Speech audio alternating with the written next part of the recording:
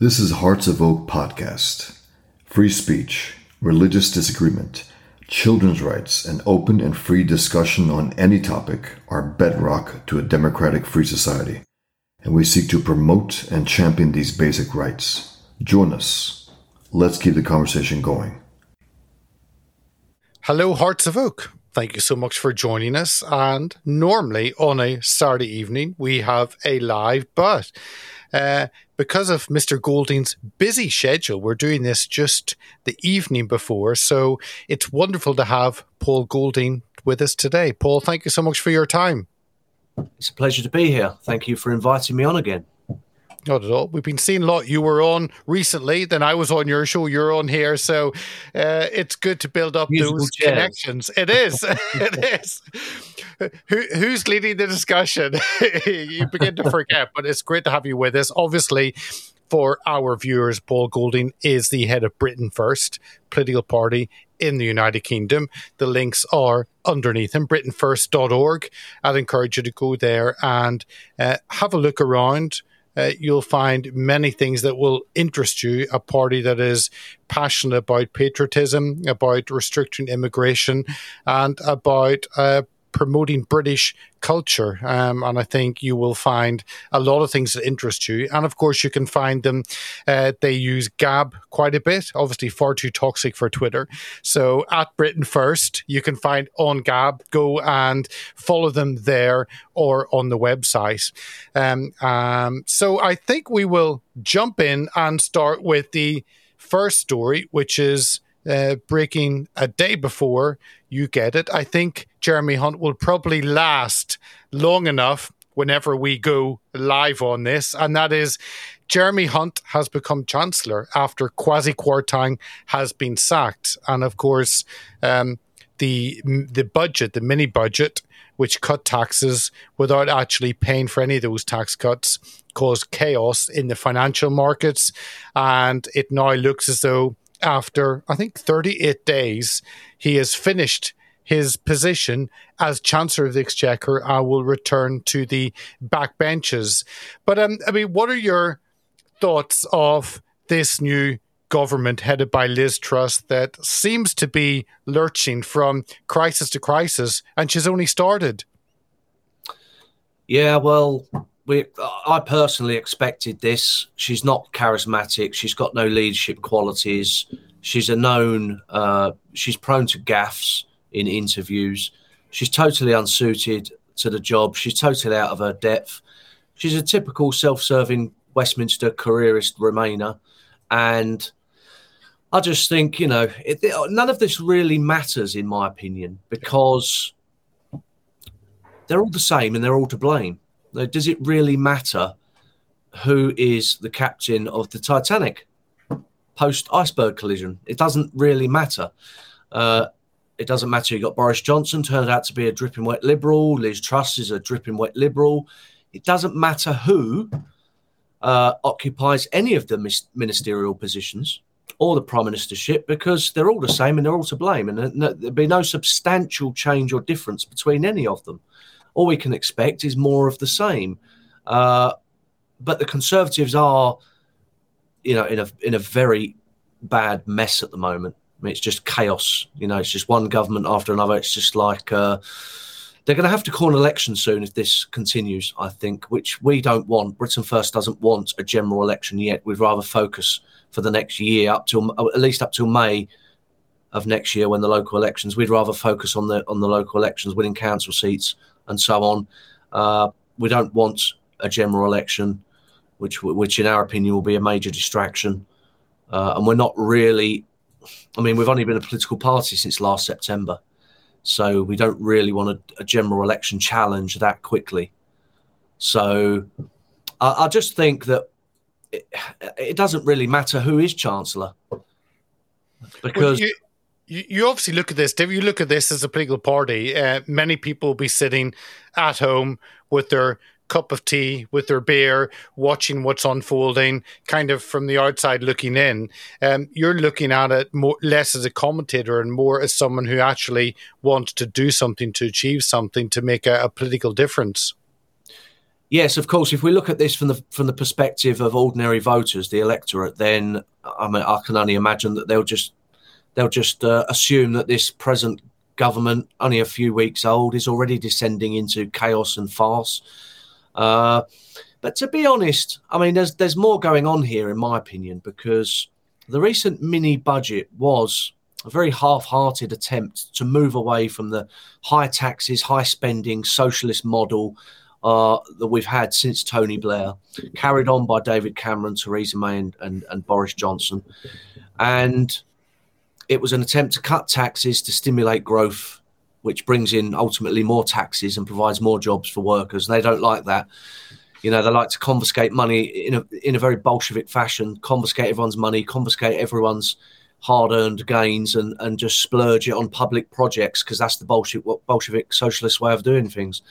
And this budget was an attempt to slightly move away from that, or to slightly correct trajectory. And what happened? The media tore Kwasi Kwarteng to shreds. And they basically said, look, the establishment rounded on all of them and said, this is unacceptable. Cutting taxes and lowering spending is unacceptable. We're a socialist country. We run on socialist lines. We're big spenders. We're big taxes. The establishment basically made them aware this is not going to be allowed. We'll tear you to shreds in the media. You have no credibility left.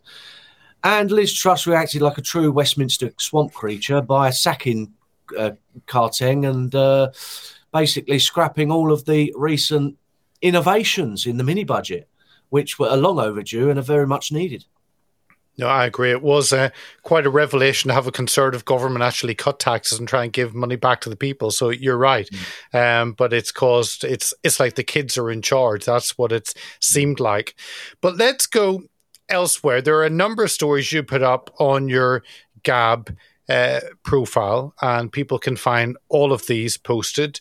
The first, looking at immigration. So let's focus on that. The impact, I think, of immigration. This is looking at Islamic immigration, which is one of the biggest threats, I think, that we face here in the UK and across Europe. And this is the headline. This is Al Jazeera. I think your article was from the Daily Mail. I thought, let's have Al Jazeera, something different. But it's Switzerland proposes $1,000 fine for breaking burqa ban.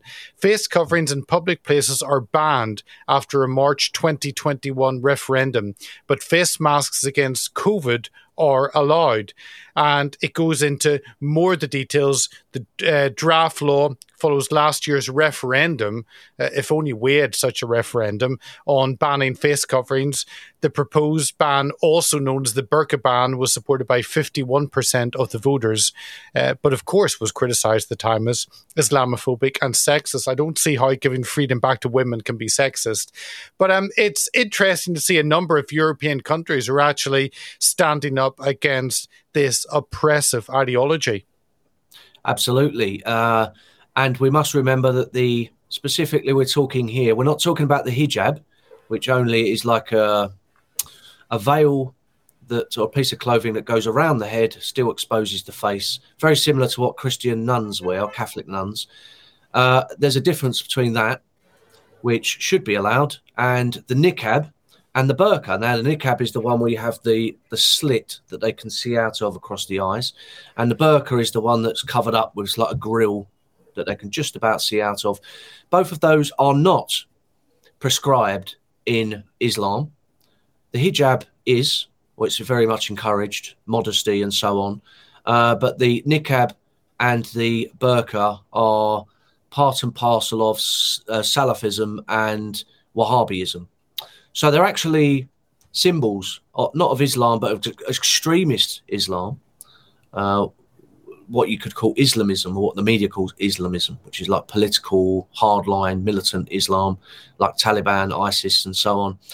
But it's just common sense that in a public setting, and this is Britain First policy right from the get-go, is to ban the covering of the face in public spaces on security grounds, especially, train stations, public transport, shopping centres. I mean, if I was to walk around any shopping centre you care to mention with a balaclava on, you know, I wouldn't last very long. But if I walked around with a very similar thing called a niqab, which isn't actually prescribed by Islam, then I would be left alone on religious grounds or, you know, for reasons of political correctness.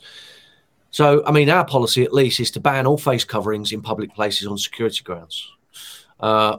But that is an important distinction, I think, that the niqab and the burqa are not actually part and parcel. They're not required by Islam. They're actually required by the hardline sects or the hardline the hardline denominations of Islam, such as Wahhabism and so on, which is pretty much the ideology of the Taliban and ISIS and groups like that. So we're pretty much on the same page as Switzerland. It's common sense, and that's what we need more of in this society, is just common sense. Oh, completely. And you think that when people come from an oppressive country, they should have the freedom, but it's a freedom not to wear it. And sometimes the left-wing feminist brigade jump on this and say, well, they should have the right to wear it. But actually, let's look deeper. And do they actually have the right to do anything?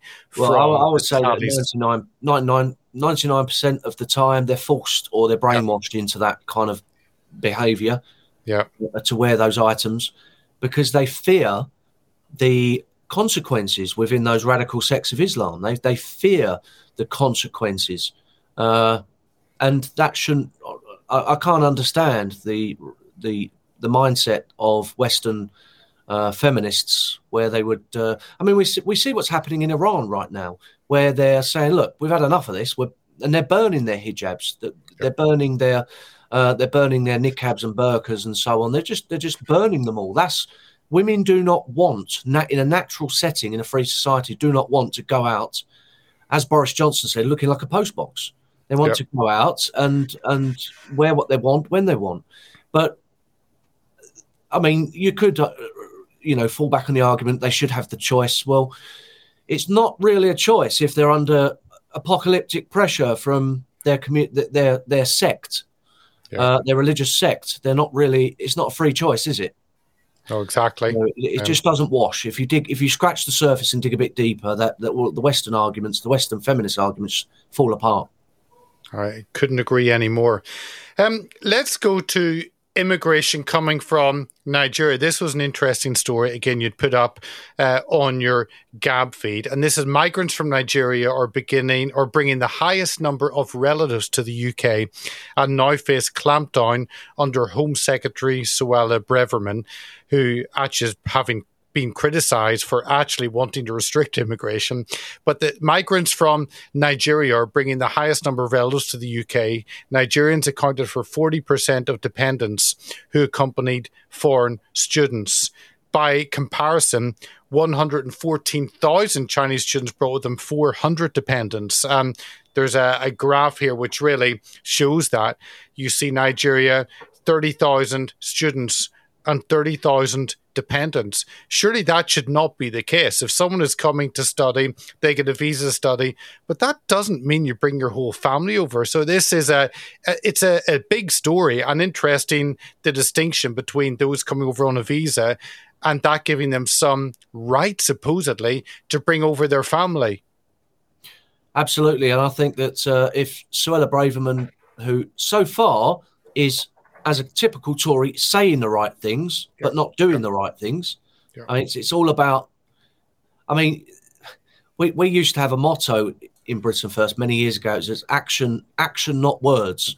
Whereas the Conservatives really should have the motto words, not action, because that pretty much sums them up. I mean, they talk this and that, but nothing ever materialises.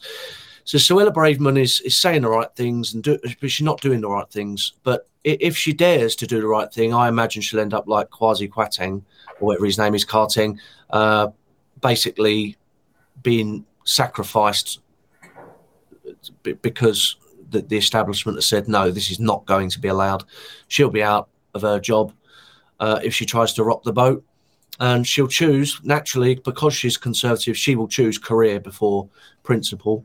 But it's just a people smuggling racket. You know, we used to just have straightforward immigration in this country. And then the left came up with new ways to bring the third world to Britain. They came up, if you remember, back in the late 90s and the early 2000s, the big craze was asylum seekers. Yeah. We never had asylum seekers in the 90s, 80s, 70s. It just didn't happen. And then all of a sudden, we're getting hundreds of thousands of foreigners coming in because they're asylum seekers, and it became a big craze. I remember it very well because that was when I started my career, which is the late 90s, early 2000s. And I remember it was a new thing. It was a big thing. It was, asylum seekers. And then we moved from asylum seekers to migrants, and then refugees. And the left is constantly trying to confuse the situation by coming up with new terms. And they do it in America. First, it's undocumented aliens, and always they always try to muddy the waters. But what we're talking about here is just another strand of immigration into Britain. And the left are doing all they can to get as many in as quickly as possible before there's a native patriotic uprising in this country against mass immigration. So the idea of the left, if they're going to truly make this country multicultural, it's got to be done quick, and it's got to be forced through, because they know full well no one supports it. So it's got to get to the point of no return quickly. So here you have, they're not turning away the ones at Dover, the ones that cross the Channel. Instead, they're picking them up and bringing them over, and they're facilitating it because they want them to come.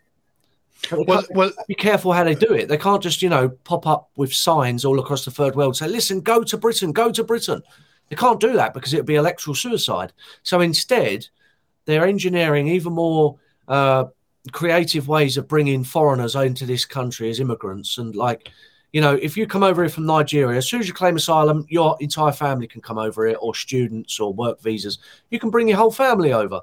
Anything to increase immigration is brilliant from the establishment's point of view, because their end game is to make this country truly multicultural so that the horrible white people can't inflict racism and fascism on the rest of the world. I mean, as ludicrous as that sounds, that's really how left-wing people think.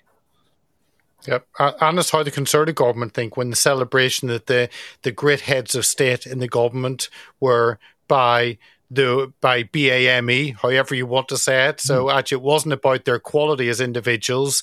With Kwasi, with Suella, actually it was about their colour. So the Conservatives have just gone down that crazy liberal route, as you pointed out. Can I jump on to this, another story you put up, and this fits in with, as you said, that mass immigration coming over, and it is people smuggling, and the BBC realise it, but of course it's a one-off story. And this is Albanian people smuggling gang dismantled after arrests in Spain. It was called an Albanian people smuggling gang taking migrants to the UK via Spain was being dismantled after officers worked for more than a year to identify the ringleaders. It is believed that migrants paid between 3,000 and 15,000 euros to be smuggled, and they've arrested 7 people. I wonder whether that 7 people arrested will actually stop anything.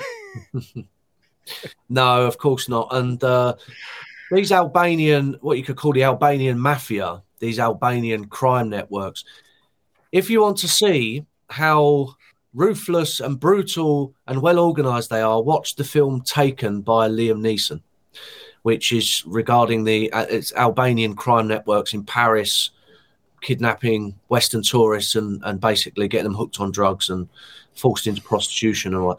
But if you want to see how dangerous they are and how brutal they are, go and watch that film. That does bring home. But one of the big things for the Albanian mafia is people smuggling. And it's my opinion, and I suppose you could say it's common sense, that if you've got the money to pay the Albanian mafia £5,000 to smuggle you into Britain, you're not a destitute refugee. Where do they get the money from? But you know what? Because this is one of the biggest, in my opinion, the biggest reasons why these are not genuine refugees, any of them, because of the way because they pay their way to get across Europe into Britain. They pay their way, and it's actually, I think there's a news story recently that said that what we're actually getting is the more well-off people from the third world paying to come to Britain. We're not getting the destitute refugees, the poor people. We're getting the ones who have money, and they use their money to get to Britain, because there's no point having money in Cameroon or the Congo or any of these other countries, because you've got money, there's nothing really to spend it. There's no infrastructure, there's no society. It's all third world. So you're better off taking your money to somewhere like Britain where you can enjoy yourself. So I think that all of these people, it's 95% men, working age, fighting age, with money, because these people smuggling gangs do not give or do not provide the dinghies they come over on for free. They're not doing this as a charitable humanitarian operation. They are receiving huge amounts of money. There was a story last week. One Albanian is rumoured to be on, I think he was called the Golden Lion. He's based out of Dunkirk, and he's earning £1 million a week. By organising channel crossings. Wow. This is, we hear time and time again of prime ministers and home secretaries, we have got to smash and dismantle the people smugglers' business model. The only way to do that is to turn the migrants back. It's like Britain First has locked horns several times with the RNLI. We've been trending on Twitter, and they've come out and condemned us and so on. Because we've said, look, okay, if you want to save lives, go out, meet these dinghies halfway, get them all on board, so you've saved their lives, and then sail them back to France the way they came, drop them off in France. But no, they pick them up and bring them back to Dover, and then they claim asylum and be looked after, much, much better than homeless veterans and poor, struggling, financially pressed British families. But there's no attempt, no willpower whatsoever in politics to actually turn back any immigrants in any way, shape or form, whether they're asylum seekers, refugees, illegal migrants. Last year there was 1.1 million immigrants come through UK airports. 1.1 million. What's happening in the Channel is actually a very, very small distraction. We're gaining 1 million foreigners coming into this country every single year. That is a colossal level of immigration. So what's happening across the Channel is just a drop in the ocean. It's a very entertaining, very visually entertaining kind of strand of mass immigration. But compared to what's coming in through the airports, just normal run-of-the-mill immigration, it's tiny. What are we up to now? 35,000, I believe, something like that. Well, yeah, let me bring, because again, it puts the numbers, and you're right, this is one part of the immigration onslaught that we face, but it is a visible one. And here we have your good friends, the RNLI, doing their normal Uber taxi service. Channel migrants, more than 1,000 people cross in a single day. That was on Sunday past. And you think, well, the BBC are covering this. Actually, it was in their Kent section. So it wasn't, this should be if 1,000 people are coming a day, that should be big news, but it's really hidden away. So before any of our viewers and listeners think, wonder if the BBC are covering this, no. But yeah, it goes down, it brings the total number of migrants making the journey from France this year to 34,672. Last year, there were 28,000, which was up from 8,500 in 2020. So it looks like it's exponential. But also, where are these 34,672 people? And I think you'll have a better idea, Paul, than most of the viewers of actually where those people go, because they're certainly not being returned to their countries of origin. No, well, a small amount are actually in a few of these migrant camps, like the one at Napier Barracks, which we've been protesting outside. When we went there the other day and we protested, I've never seen it so packed, so heaving. It was very much, the population inside had easily quadrupled. And it wasn't just the weather, because we've been there when it's sunny before, but I mean, it was visibly more buzzing, visibly more heaving and active inside and outside. I mean, it was so much more busy than it usually is. So you've got a small number going into these migrant camps. There's also another one we're campaigning against up in on the outskirts of Huddersfield, in a place called Millsbridge, a suburb called Millsbridge.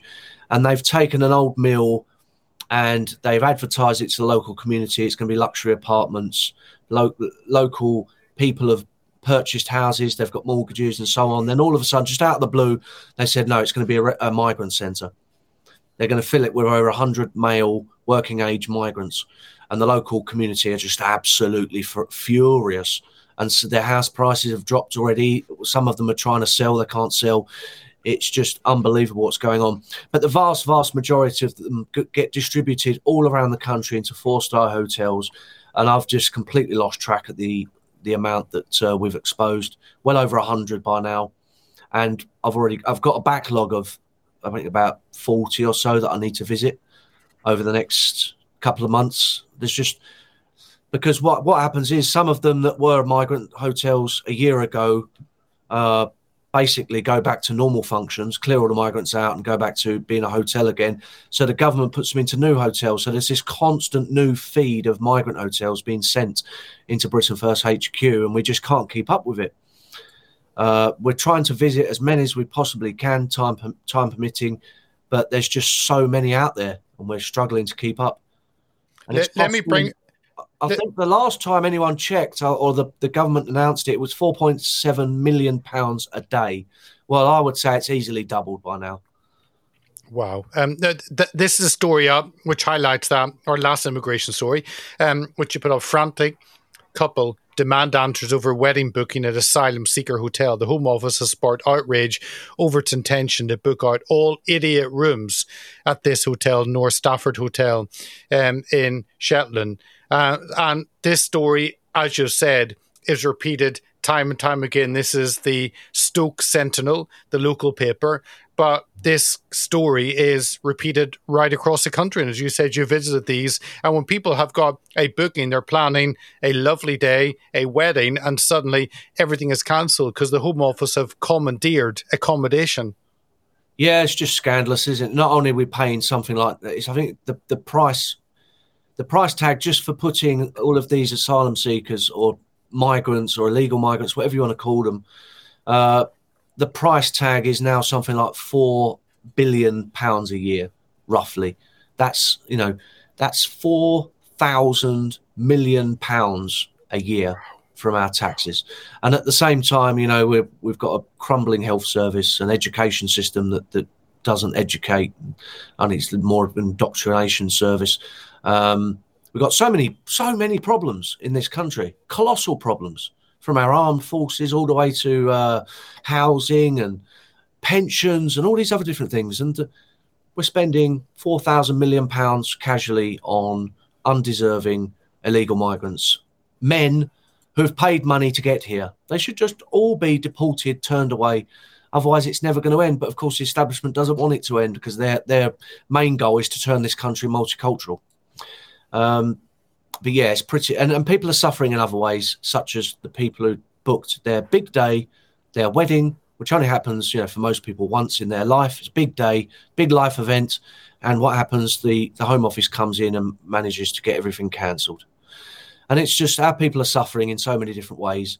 And some of these places I've been to all across the country, Peter, you could literally walk from one side of the road and speak to some homeless Brits and homeless veterans sleeping in a doorway. Just walk across the road and you've got this 4-star hotel with a spa and jacuzzis and saunas and steam rooms and gyms and swimming pools. And it's filled up with these undeserving migrants from Africa and the Middle East. It's a horrific national scandal. But people continue to vote Labour and Conservative. It's so frustrating. Yeah. Well, Paul, these people need something for their 15,000, so why shouldn't they get a spa? They need to get that, and then it can go in the brochures to bring more people over.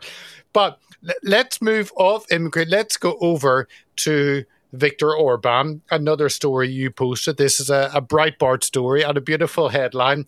Hungarian PM Viktor Orban joins Twitter. I didn't realize he wasn't on it, and asks, where is my good friend Donald Trump? I just love it, the way Viktor Orban triggers the left so much. And this is one of the first things he puts up, which, of course, the whole question on the freedoms on social media to express yourself and have a normal conversation and debate. Yes. That no longer exists, and Twitter is the worst of them. Well, it is at the moment. But, of course, the only reason that Viktor Orban has jumped onto Twitter is because Donald Trump's about to be unbanned, and it's about to become, rather than the most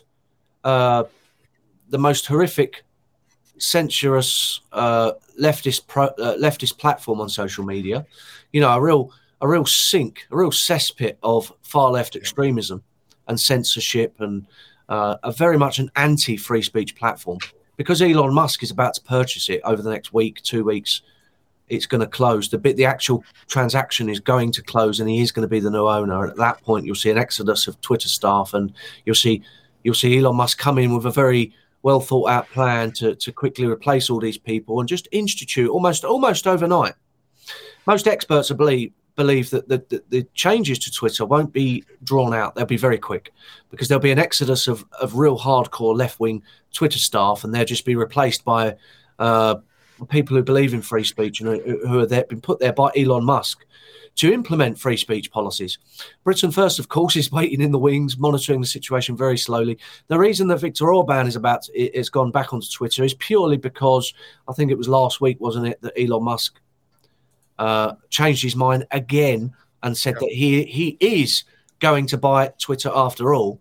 I think he was just caused a 4-month delay purely so he could try and get a lower price, to drive down that purchase price of 44 billion, try and get it down to a much lower price. It's worth 4 months of haggling, isn't it? So he's going to buy it over the next few weeks. And at that point, very shortly after, there'll be an exodus of staff. There'll be a lot of new staff coming in. The policies will change overnight. Britain First is a registered political party contesting elections. So we're very, very, very confident we will be on Twitter very, very soon. And that's the reason that Orban's gone back on it, because very, very shortly it will be officially a free speech platform with freedom of speech for all political beliefs, not just far left extremists. And Trump will be on it. He'll be unbanned. The Britain First was banned all the way back in 2017 after we were retweeted by President Donald Trump. And I remember. That was a very crazy period. That was very, very crazy. But I doubt very much we'll get our old channel, our old account back, because it's been so long. It's been like 5 years plus, something like that, I think. But we're going to start again very shortly, and Twitter is going to be the place to be for free speech. And of course, it's very exciting because, people like Britain First and Tommy Robinson and everyone else, we've all suffered with, payment processors closing us down and banks refusing us and so on. So I think Elon Musk's next big project after he's gained control of Twitter and turned it into a free speech platform is to rebrand it as the X app. And part of that will be, it's going to be very similar to WeChat in China. I'm not too familiar with it, but it's kind of like, everything in one app. It's like PayPal and WhatsApp and Twitter in one app. So hopefully in the future, he'll bring out some free speech, politically neutral options for payment processing, which will be a godsend for people on the right of politics across the Western world who have been deplatformed and censored by the banking system in so many different ways. Yeah, no, I think this is probably the only thing we maybe don't agree on completely. I think it'll be a much slower process. You think it'll be quicker. So if the viewers want to bet on who's right, Paul or myself, then go for it. Well, to be honest, I haven't actually got my own views on this issue. I'm keeping a close eye on the situation. So every day I look on YouTube to see what videos have been posted on the matter, on the issue. And they're all of the consensus, to be honest, that it will happen very quickly.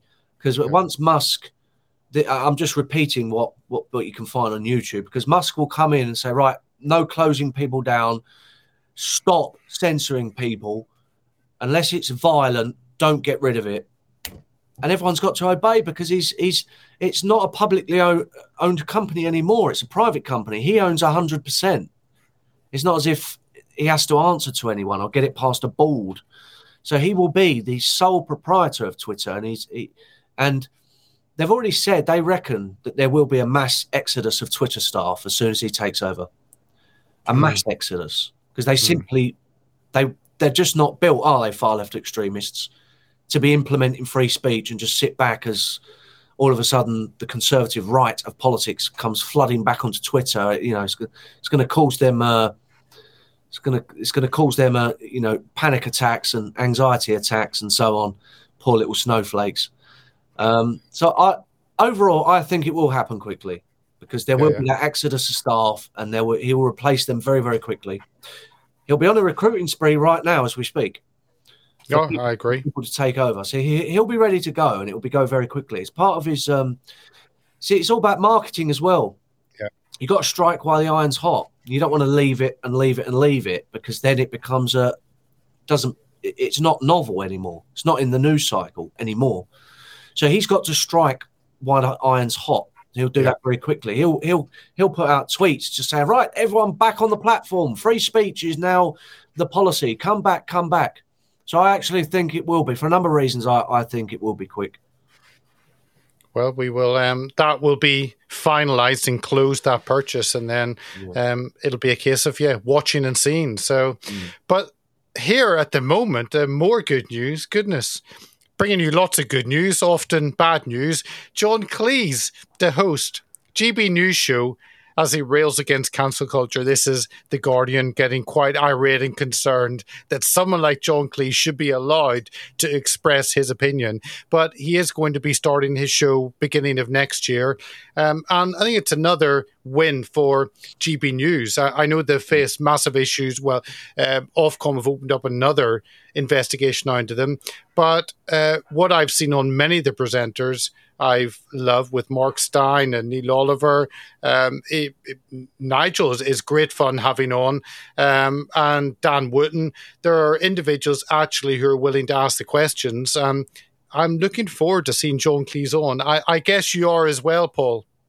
Absolutely. I think GB News was quite worried a few months ago. I think it may be longer. They was coming under financial pressure, financial difficulties. Some of the investors walked away, and I was really worried that we'd lose this quite brilliant. I mean, it is such a breath of fresh air, GB News. And the more of these bigger heavyweights they get on there railing against cancel culture, and the lack of free speech and so on. It's all good news. It's all good. I think after years of left-wing domination of so many different ways, I think that we're seeing that the retaliation, the backlash now. Elon's taken over Twitter. That's going to be free speech, and Elon taking over. I mean, I think he's onto a winner here because they say, "Oh, Twitter's so much smaller than Facebook." Well, yes, it is, but most people who speak their mind on Facebook get 30-day bans. It's a very, very toxic platform these days, Facebook. You can't say anything. You just can't challenge any narratives whatsoever. So I think all of those people will think, well, sod this, I'm going over to Twitter. And I think Twitter their user base will go up very, very quickly because Elon Musk is not stupid. He might be, a bit of a Fruit Loop, but he's not stupid. And he understands that the vast majority of people, ordinary people, are kind of centre-right, kind of conservative patriots. And all of this woke, far-left extremism is very much a minority sport. So he knows. And he won't just ring up Donald Trump and say, please come back, shall we open your platform? He'll just say, boom, it's back, log in, start posting. Yeah. And I don't think if I was Trump, I don't think I could resist because all of a sudden, boom, he'll have 80 million people again. And they're all his people. I don't think he can really ignore that in favour of Truth Social. But Truth Social has got 3.5 million. Yeah. If you're handed 80 million people on a plate, again, you're going to take it because it's just, he's running for the presidency and he needs it. He has to have it. So I think Trump will be back on there, and tens of millions of his supporters will be back on there. And all of this will make the stock price and the advertising revenue and the user base for Twitter go sky high. So I think, Twitter's going to be a bastion of free speech very, very shortly for all of us. And GB News, a lot of people that I know have started to watch it because it's a breath of fresh air. You go on there, they're railing against illegal immigration, they're railing against political correctness, they're exposing Black Lives Matter. It's just so many different ways. Yeah. They're speaking the truth, they're speaking common sense, and people are really starting to gravitate towards them. And I think they've got some brilliant people on there now. Nigel Farage, Christie's and John Cleese and Mark Stein and all these different people. It's just brilliant. It's getting better and better, and it will grow and get bigger in the future as more and more people gravitate towards it. Because you compare what you see on GB News to the kind of stale, woke, politically correct, centrist nonsense you get on ITV and Channel 4 and BBC. There's no comparison. Not completely. Let's move on to a economic story, and it is this story on Royal Mail. Of course, Royal Mail has been sold off a long time ago, but Royal Mail to axe up to 10,000 jobs as losses rise. And this was on BBC. Royal Mail announced job cuts 10,000 by next August, blaming ongoing strike action and rising losses at the business. And they actually say that Royal Mail said it expects full year losses to hit 350 million. And I often scratch my head and think, how can we not run a profitable postal service with the rise of eBay, with the rise of Amazon, with the rise of the online market, that actually it's a gift to a company like Royal Mail. And it just seems as though they cannot actually make a profit out of sending packages and letters.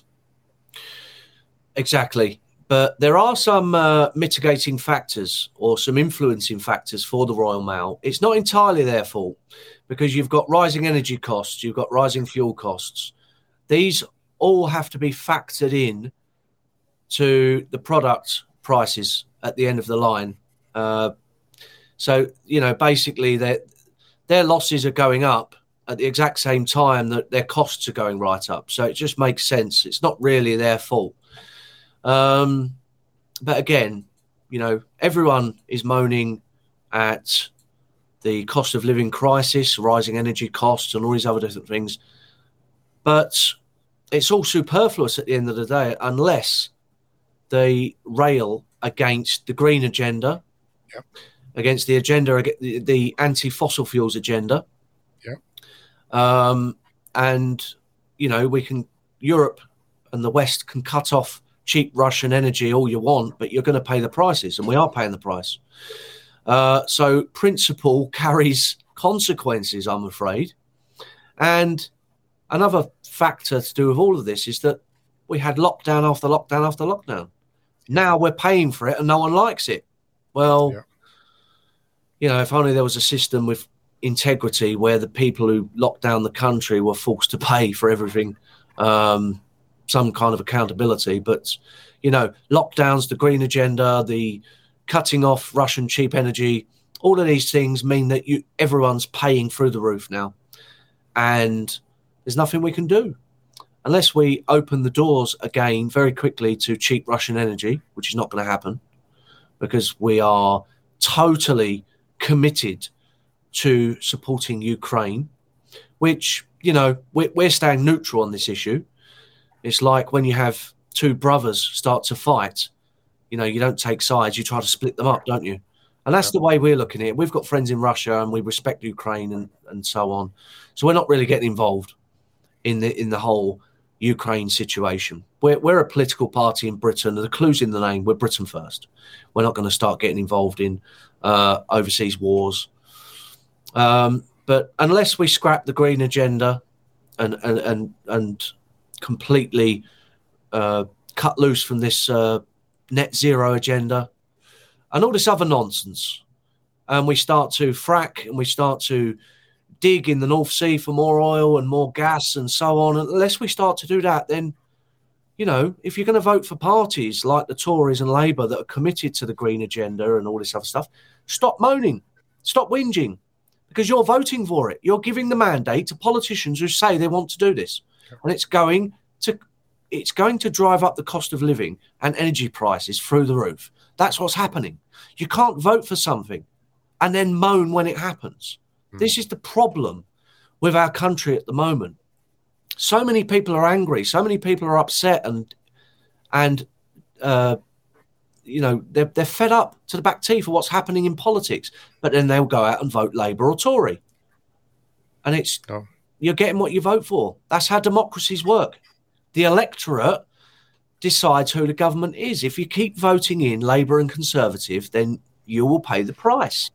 And this is what we say to people all the time on the doorsteps in the recent local elections in Wakefield. Stop voting for the issues that you are angry with. Stop voting for it, and you won't see them. It's a democracy. You're in control. If you vote Labour and Tory, you're going to get mass immigration and all these other problems. You're going to get rising energy costs. You're going to get the cost of living crisis. You're going to get all of these things because you voted for it. Stop voting for the main parties. Vote for someone else. Until we get this across to enough of the electorate, it's just going to carry on. Well, this is another, last two stories, another problem that we get in the country because we vote the same way, Labour and Tory, and as backlash against trans guidance for schools. Initially, this looked like, could be a positive story, maybe less talk and more action. But campaigners hit out at suggestions including separate gender-neutral toilets as DFE officials draw up common sense proposals. But they've got an idea of gender-neutral toilets. They've got giving guidance on trans pupils. Another idea could see trans children use changing rooms before same-sex kids. Again, it's just repeating the lie. It's buying into this myth and perpetuating it. And of course, a new government, we thought it was going to have some common sense on this and scrap all these mad guidelines and just treat children as children and not sexualize them at such a young age. But as you said, you vote Tory, you vote Labour, and you get the same old nonsense. And this is another example. Absolutely. I couldn't agree more. And everyone needs to remember, all I hear of people is that, we've got to keep voting Tory because we don't want to let Labour in. And it's so frustrating. It really is. Because they're pretending that there's some kind of big difference between the Conservatives and Labour. Stories like this just go to prove there isn't. The Conservative government, not Labour, not the Liberal Democrats, the Conservative government is trying to bring in gender-neutral toilets in schools. I'm just lost for words when it comes to things like this. Because like I've said this many times, the Conservatives are not conservative. We need some kind of trademark infringement lawsuit brought against them so they can rename their party as the Liberal Party because they're not conservative anymore. And this and a million other different examples go to show that it doesn't matter if you've got Labour in power or Conservatives in power because you will still get the same thing regardless because they're all the same and they're all to blame. And until people start to realise this, it's like in Northern Ireland, they've got the same kind of psychosis going on with voters over there, where they say, we hate the DUP, they're corrupt, they're traitors, they're sellouts, but we've got to keep voting for all them to stop Sinn Féin. Well, Sinn Féin actually run the country over there. Yeah. I think it's the next First Minister is going to be from Sinn Féin. So where has that got anyone? It's got them nowhere. For the first time ever over there, Irish Republicans outnumber British Protestants. Yeah. And the only reason it's been able to go this far and get this bad is because people think, we've got to vote DUP to keep Sinn Féin out. And what happens? Sinn Féin takes power anyway. So we've got to strip away these illusions that are holding us back.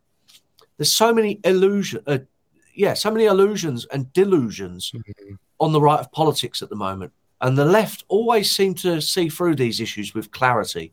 You know, that they pursue the most craziest policies imaginable.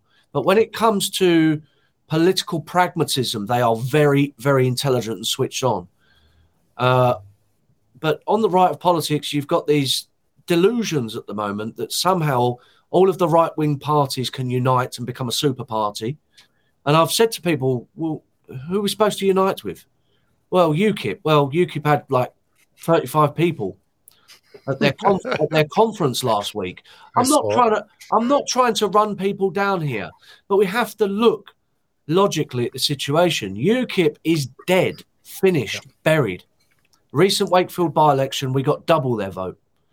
And they've been around since 1993. We got double their vote. And they got like 35 people to their recent national conference. I mean, that's down. They used to get thousands, didn't they, when Nigel Farage was around?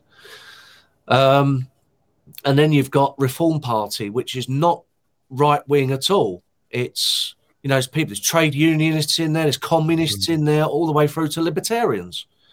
It's not right-wing. It's not truly conservative and patriotic and so on. So, you know, people are going to go, there's nothing we can do really because we don't control the media and we've been censored from social media. But people are going to wake up eventually and realise, do you know what, this voting Conservative because they're not as bad as Labour, that's not really working for us, is it? Because it's you know, the country is still progressively getting worse and worse and worse. Yep. And when that happens, when that delusion is stripped away, that's when a big vacuum will open in British politics. And I see it as our position. We're up to now like 12,000 members and donors, and that's a huge amount compared to all the other parties. Vastly, vastly, vastly bigger and uglier than any other patriotic party on the right of politics. So much bigger. And we're going to be launching our local election campaign for next May, next month. So I think the way things are going, if people out there watching this, if you're serious about getting involved in patriotic politics to fight back against the establishment, you've got to join Britain First. You've got to get involved at this point because we have proven, we've shown, we've demonstrated that we are the only show in town now. And we're getting bigger and more professional and better organised and better funded than we've ever been. And this is despite all the sabotage and setbacks. But there really is only one show in town now. So if we're going to be announcing a system or publishing a system over the next few days where people can sign up to be Britain First election candidates in your local area for the local elections next May. If you really want to do something positive and constructive to fight in politics in an effective way against the establishment, then get involved in Britain First as quickly as you can because we need all hands on deck. We've already, to a degree, we're already achieving unity amongst the right because we've pulled ahead so much further than everyone else. We're already establishing our dominance of the right wing in Britain. So we need all hands on deck now. So if you are looking for a political home and you used to be with UKIP or Reform or the English Democrats or anyone else, then now is the time to get behind Britain First. Well, you've heard Paul's pitch, and I would encourage you to go to the website, have a look at it, and I know you will like what you see. Can I just last story, just a minute, just touch on it, just because I thought it was a big story, something quite different. Just a minute on, and this is lab-grown brain cells play video game Pong. This was on the BBC. It was in Nature magazine a few days ago, and this is all about a brain cell that they have grown and can now react, and the whole debate about whether it's sentient, whether it's a being, and what that means.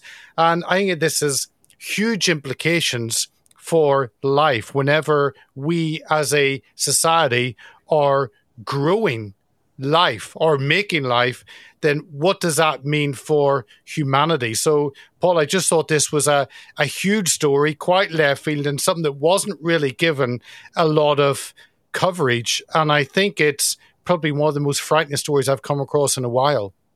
Well, I've been challenged on many different stories, some of them bizarre, but I would say that this is probably the most bizarre story I've been asked to give an opinion on. Yes. But I can honestly say that all of this is essentially just an extension of the whole AI issue, the artificial intelligence issue.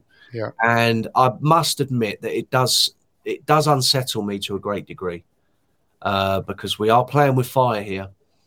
We've all seen the film Terminator 2 when AI goes wrong and the robots take over the world and basically exterminate humanity.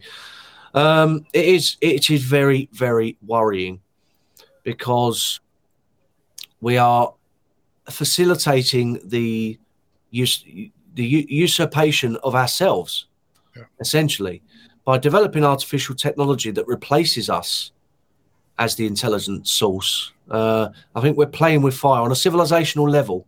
As a species, I think we're playing with fire when it comes to this. I think it will impact and rebound on us in a very dramatic and harsh way in the future.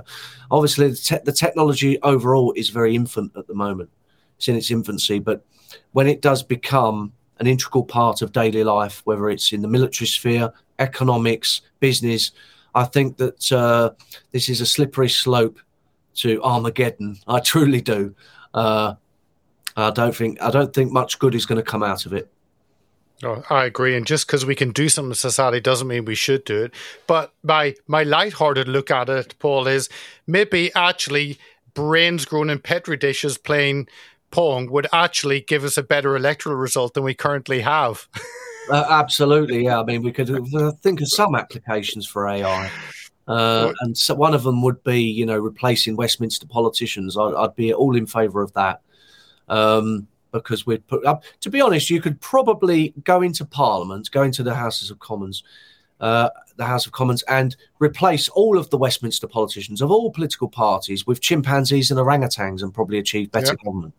Yeah. So I think I'd agree. There probably will be some application for this technology in the future, but I think it's a very frightening technology. It's because we are essentially creating intelligence. We're playing God, essentially, and we're not equipped to play God, in my opinion.